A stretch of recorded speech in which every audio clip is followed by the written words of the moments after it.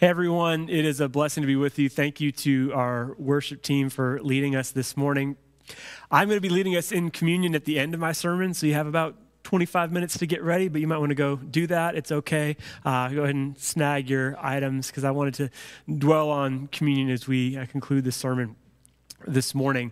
Something that is coming up that I'm excited about, we have these really awesome postcards that were made by one of our former members, Hillary Dildine, who's a fantastic artist. They moved to Fresno a few years ago, but they have made these for Advent. And so if you are interested in coloring one of these for us, what we're going to do is have members from our church, and not just kids, everyone. We want to involve everyone in our church. So we want to have 25 households color this in for us, and we're going to put that on our Instagram and Facebook and have it as a way for us to prepare our hearts for the coming of Christmas and to do this all together, even though we can't be together. So if you would like to do one of those, please, just as the kids say, holler at your boy. Send me a message, Brian with a Y at glendale.church. Just let me know. Or you can just say in the chat, Brian, I want one of those, and I'll look at that later. So please just let me know, and we'd love to have every member of our church participate in this who can. So we will bring these to you, bring them by, even mail them to you if you're out of state. So I'd love for you to participate in that. Also, we have our Christmas Eve service, which is going to be coming up on Christmas Eve, and we are preparing for that. And we know that this is just going to be a strange holiday season. Just face the fact it's going to be very odd for everybody.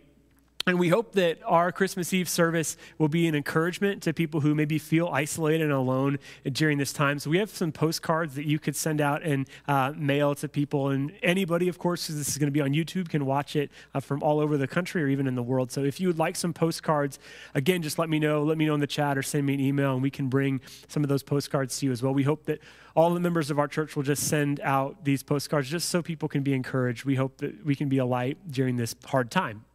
It has been a really hard year, which is, in fact, a little bit of what I'm talking about, because we are stuck in the middle. And when you're in an in-the-middle moment, it can be hard for you to see the light at the end of the tunnel. And for most of us, we thought perhaps like, oh, if you really just shut it down in March, then we're going to get better. But if you're in LA County, really, it hasn't gotten better.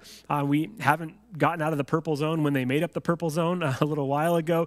And unfortunately, right now it appears like it's going to be frankly, a hard several months. Just very honestly, it's going to be hard, and we need to continue to pray that the coronavirus pandemic would stop as soon as possible, and we hopefully lean into that. But we also face the reality that we are in an in-the-middle moment where probably optimistically we'll be out of this real crisis maybe in 3 or 4 months, and hopefully a vaccine, which we are getting some good news on that, will be able to be dispersed to people, but it's still going to be a while. And I wanted to talk about this because when you're in this in-the-middle type moment, it can be a dangerous place and a space for all of us. And I know for me, as I think about my life, it's when I've made some poor decisions. Something that is affecting all of us and perhaps you is job loss. And I did want to send a word to some of our men. Perhaps you have lost a job during this time. And I saw this article, someone posted this on GQ, that sometimes you can be too handsome for a good job. Like handsomeness can affect your work. So just in case at Thanksgiving with your few number of people who are there, your brother-in-law brings it up like, sorry, you lost your job. You're like, well, I'm just too handsome for work. You can mention that. I do wonder what this means for those of us who have happily enjoyed the job they're in for a long time. I don't know what that means about me.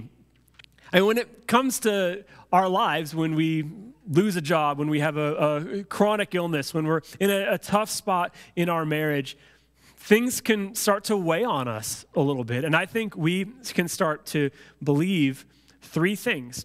First, I'll never be happy again. Secondly, nothing good can come from this. And then thirdly, probably most tragically, there's just no point in continuing. And I hope that someday somebody isn't watching this just not without me talking. So wow, this is a weird sermon, because I just see this at the bottom of the screen. But these are 3 things that we, I think, if we're honest, can all start to believe that, there's just really hard, and we can make bad choices in this moment where we turn to something else and not necessarily work through the thing that we need to work through. Because life at times is hard. Life at times takes work. And Jesus is very honest about this. He says to us, in this world you will have trouble. Not follow me and you'll just get a great life and everything will be perfect. No, in this world you will have trouble. It's going to be hard for you at times. It's going to be a struggle, but sometimes that can be really valuable. And that's why I love the honesty of the New Testament. And even in the Old Testament, the characters that we see in Scripture, they faced adversity. Scholars will say it's unbelievable that this religion survived the first century. How is it even possible when men and women of faith are dying for it? I mean, that's a real tough way to get new members in your church when you know it might cost you your life. How did that even happen? But what happened with these early Christians and early believers is they faced adversity well, and they believed something crazy, that perhaps good things can come as we push through adversity. There are things that are said in Scripture that I'm really happy are there because I get to say it, and it's something that I honestly would never say to you. For example, Jesus, as he's preaching on the Sermon on the Mount, he says, do not worry about your life. Now, if I'm preaching, I say, don't worry about most of your stuff, but there's about 5 things, you should probably worry about. Your kid's health and some stuff like that. Let me give you a few caveats on that. But Jesus just boldly declares, don't worry. And I love that Jesus continues to give us these kind of ideals and give us all things that we need to focus on and think about. And it's more than I could say myself, because Jesus gives us these types of things. And then you see in Scripture other examples of this as well. James, who is the brother of Jesus, toward the end of the New Testament, he begins his letter by saying this in James chapter 1, verse 2. Consider it pure joy, my brothers and sisters, whenever you face trials of many kinds. Now this to me, hold up for that one. This to me is one of those moments where it's pretty shocking, because James has just said in James chapter 1, basically, greetings to anybody who will read this. And then he says, hi, in James chapter 1. And then James chapter 1, verse 1. And then in James chapter 1, verse 2, he says, consider it pure joy when you face trials of any kind. There's not any sort of softening of this blow. This is like somebody just walking up to you and saying, hey, how's it going? And you're just like, consider it pure joy when you face trials of any kind. It's like, wow, that's a bit heavy. When I learned to preach, they told us to start with some funny jokes at the beginning. Tell a story and get into it. And then after they're laughing a little bit, then come with and here's the hard truth you need to understand. Everyone's like, yeah, thanks. At least you softened that blow a little bit. But James apparently doesn't have chicken soup for the soul. He doesn't have a story about knitting or grandma or something. It's just let me just come right at you with this. And it's pretty unbelievable. The brother of Jesus starts with this, consider it pure joy. Consider it in a different way when you face any kind of trials. I know how you're going to be tempted to think about it, James says, but could you possibly think of it in a different way? And the word for consider there in the Greek just basically means adopt a different mindset. Think about this differently, because it's possible that there might be some gifts in this for you. It's possible that if you will allow yourself to go through this and endure it, there could be some gifts for you in it. And James continues and says in verse 3, because you know that the testing of your faith produces perseverance. You all know, he says, that when you go through these hard things, when you face adversity and you face it well and you don't give up, it produces perseverance, steadfastness, standing behind. I don't know about you, but I think our world needs a lot more of that. We need a lot more steadfastness. Saying, I'm not always going to agree with you, but I'm going to love you. And we're going to agree on certain things, and we're going to disagree on a lot else, but I'm still going to stand with you. And yeah, I'm going to face some hardships in my life, but I'm going to walk through them with a different perspective, because I know that I need steadfastness. I need perseverance. And perhaps, yes, I wish there was another way to learn this, but I know that I need it. Something that I've noticed in my 13 years of working with a church, because I'm no longer like the young preacher anymore. I have a little bit of experience at this point, and I have the thinning hairline to prove it.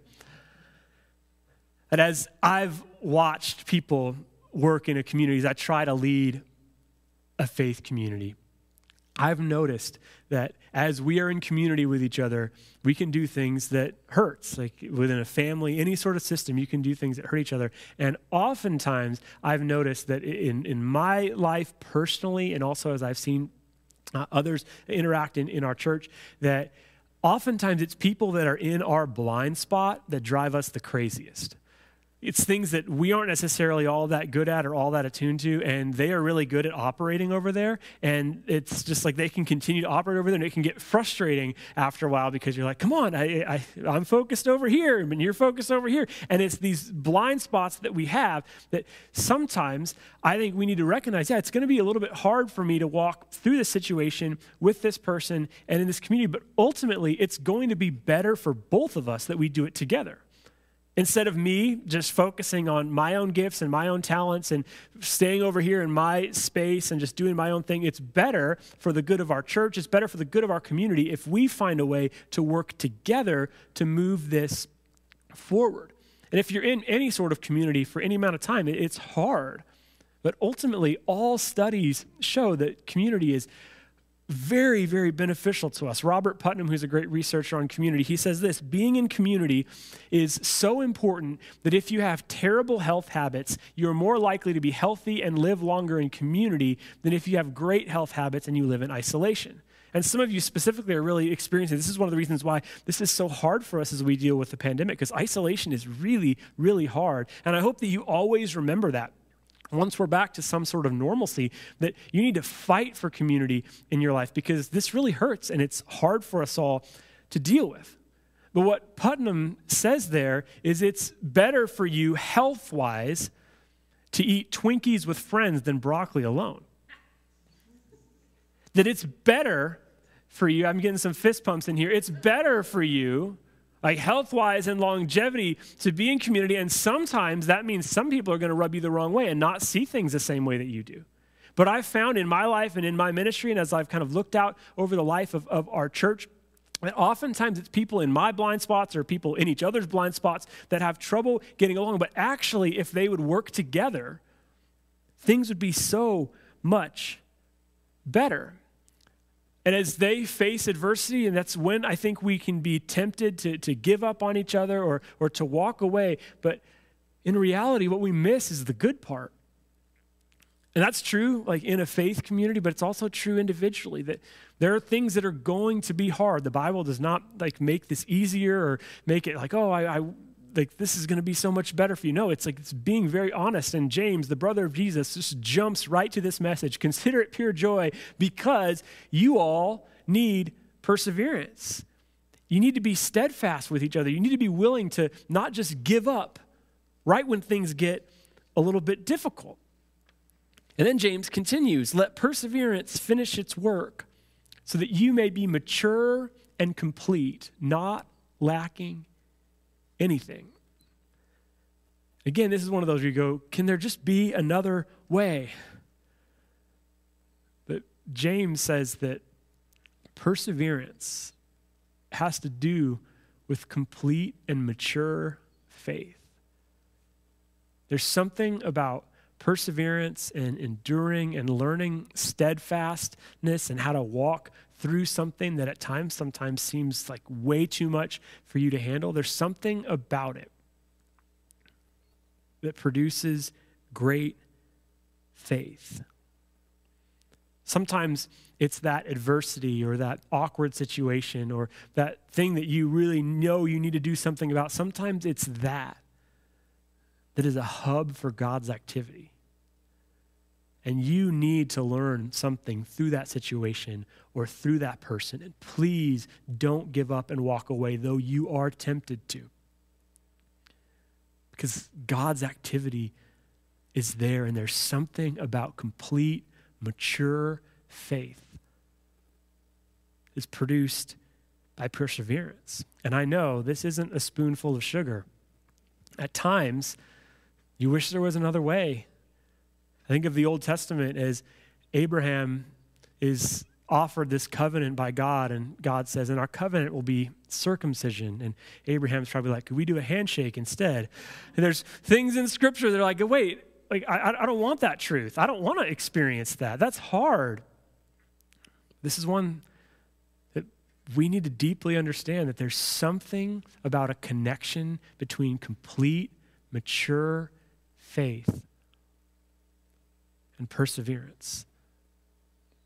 You all know that this is true because there's people in your life who you just marvel at the stories, like what they were able to get through and what they accomplished, and yet they held on to their faith in God, and they tell their story, and you're just beaming, and you think, that's an amazing story. I'm so moved by that. It's, how did you even get through that? How did God carry you through that? And they talk about how they saw God's hand and provision as things were going hard during some of those seasons, and you know that you are moved by that kind of faith, but yet it's hard for us to then go through it ourselves, right? It's hard for us when we face the adversity, when we're going through the hard thing, when we're in the rough spell, and we're in the middle season, and we're wondering, and we have more doubts than answers, and we have so many things that we're struggling with.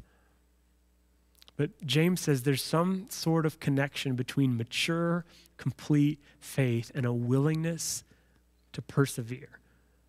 And again, that's hard, but it's so true. Because when you see somebody who, as they walked through the valley of the shadow of death, they didn't hit the eject button, but they continued to trust in the faithfulness of God, and it's just impressive and it's marvelous. And James continues in James chapter 1, verse 5, and says, if any of you lacks wisdom, you should ask God, who gives generously to all without finding fault, and it will be given to you. This is one of the great promises of Scripture, that if you want wisdom, if you want it with your life, pray for it. God will give it generously to you.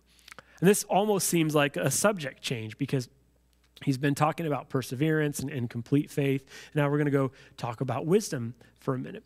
But ultimately what wisdom is it's applying everything in your life and applying it well, like looking at the context of your entire life and saying, all right, I see this within a bigger picture. I'm not going to make like this bad decision over here that's going to lead me down this path. I'm going to look at it as like, okay, I'm going to stay consistent on this road, even though it's hard, because I know that this is going to lead me somewhere good. Wisdom is looking at the full context of your life and knowing that there's a bigger part of the story, and not just running away at the first sign of problems. So wisdom is looking at times of adversity and saying, okay, I want to learn from this situation. I have some stuff that in humility I need to grow in. What is it that I can learn from this conflict relationship? Or what is it that I can learn from this chronic illness? And I wish I didn't have to deal with it. But God, I trust that as I persevere through this, you are going to be with me. And I trust that it will lead me to a complete faith. I always remember in 7th grade, I got a chance to play quarterback for our football team. And in that wonderful lunchtime experience, we would split up the alphabet, and I was in the back half with the last name of Shackman, and we played against the front half of the alphabet. And at the practice for that football game, the coach said, has any of you played quarterback before? And I'd played quarterback a couple times in my front yard, and I'd played baseball, so I said, sure, I'll try it out. And they let me have a few snaps at quarterback at practice, and I threw still, I think, the longest pass of my life in that practice, and it hit the wrong guy in stride, but he was on my team. Like, I threw it to one guy, and it went the other way, but it hit this guy perfectly in stride. And so the coach said, wow, we found our quarterback. Brian, you're it. And I was so excited. I thought, yeah, I could do this. So I get ready for that game, I remember as a 7th grader holding the football and sleeping with it the night before. I had our 3 plays memorized. I was just ready to go for that game. And I step out onto the field, and my first pass is an interception. Because playing with like a lot of defenders is way different. If you've never played quarterback in a situation like that, than playing 2-on-2 in your front yard. So I was like, all right, the good ones are gunslingers. Just do a little Brett Favre action. So let's step out onto the field again. And I threw a second interception. And so as I was walking off the field, I'll always remember this guy named Zach Whitmer looking me right in the eyes and saying, if you throw one more interception, I'm going to hate you for the rest of your life, which was a very intense thing to say. And Zach probably does, because I threw 2 more interceptions. I ended up going 1 for 6 that day with 4 interceptions, and I was yanked in a 20-minute football game for my backup. And it was a humiliating experience. And unfortunately, our defense was apparently like the 1985 Bears, because we only lost 7-0. But we did lose. And I remember just feeling that high of like, man, I might be on my way to be the next great NFL quarterback, to just a slamming thud to my football career. I found out later that's a negative QB rating. I didn't even know that was possible. But if you enter 1 of 6 for 10 yards and 4 interceptions, it's a negative QB rating. And it was a really horrible experience. And perhaps you have a moment like that was just so embarrassing. And I remember distinctly this happened on a Friday. And the whole weekend, it's maybe the most anxious weekend I've had in my life. I just thought, I'm never going to recover from this. Like, this is going to be the thing that everybody remembers me for. How do I even come back from this? And now, I wish I could get in the time machine and go back and tell 7th grade Brian, on Monday morning, nobody's going to remember this. It's all going to be fine. Maybe you and Zach Whitmer, but nobody's going to remember this on Monday morning. You're going to be fine. As I think about my life now, the problems that I can face, the things that are going on, I could wish that I had a middle school football problem, right? But I bet when I'm 10 years down the road, or 15, I'll want to come and put my arm around my shoulder and say, yeah, that was tough, but look at what you learned from it. Yeah, it was hard, but look at some of the blessings that you've received. And maybe that one you don't even see many blessings from, except that you had a community around you that loved you and cared for you. And you had a God who walked with you through it as well. As we face adversity and difficult circumstances and stuff that we try and it goes wrong, it's so tempting to just think, this is it, this is over. I just can't go one step further. But would you believe that that's not the end of the story? Would you hold on and say, I want to persevere through this? Because there's something about perseverance and complete faith. There's something to be gained from even this. Would you believe that? I know it's hard. And I wish it was easier. And I think at times, like as I think about James writing this immediately in his letter, not softening the blow at all, I think he's writing this because this is probably the most important thing that we need to know about life. That there's something about going through trials and difficulties that helps us to stretch and grow in ways that we wouldn't prefer. But there's something to it. And you could believe this. And you could say, God, I'm going to understand that even as I face some hard stuff, that you are with me. Or you couldn't. You could just let whatever it is beat you down. You could let that thing be the thing that defines you. And it would totally be understandable. Because you've got a chronic illness, or you went through a divorce, or you're addicted to alcohol. There's just not a lot you could do. I think about that and how easily we can say, yeah, this is just too hard. I can't get through this. And you could choose to do that. But do you want to be the person who at your Thanksgiving gathering or Christmas gathering, when one day they'll be back to normal, who is sitting in the corner as an angry old man or bitter old woman, and they have you there at the party, but they don't really want you there at the party? They will whisper things in the other room like, yeah, we know that grandpa is not the best, but... And you could choose to let that stuff beat you down. And it's understandable. And everybody would say, yeah, I totally get it. Or you could choose to say, I want to persevere through this. And even though perhaps it's debilitating and it's hard, I still am going to live with hope, endurance, and a belief that God is still with me. I can't help but think of our friend Vinton Wolf, who from our church passed away a few weeks ago. And Vinton, towards the end of his life, was blind. And every Sunday, I would come in and find him sitting in here. He was one of the first ones to arrive. And he's 100% blind. And I'd walk up to him and say, Vinton, how are you doing? And every single Sunday, he'd say, I can't complain. I can't complain. And yeah, he could have chosen to be beaten down by that. We all face stuff that we could choose, and everybody would understand. But would you be the kind of person who says, yeah, this is a tough hand I'm dealt, but I understand there's something that God can do in this, and I'm not going to sit there and complain? Because as you go through hard times, as you're in the middle moments, you have the opportunity to choose to persevere with hope. And to recognize that, yes, some good can come from it. Yeah, you can be happy again. Yeah, there's a point in continuing. Because everyone's watching.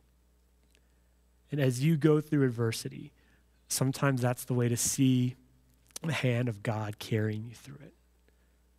Because as James says, that truly is complete and mature faith.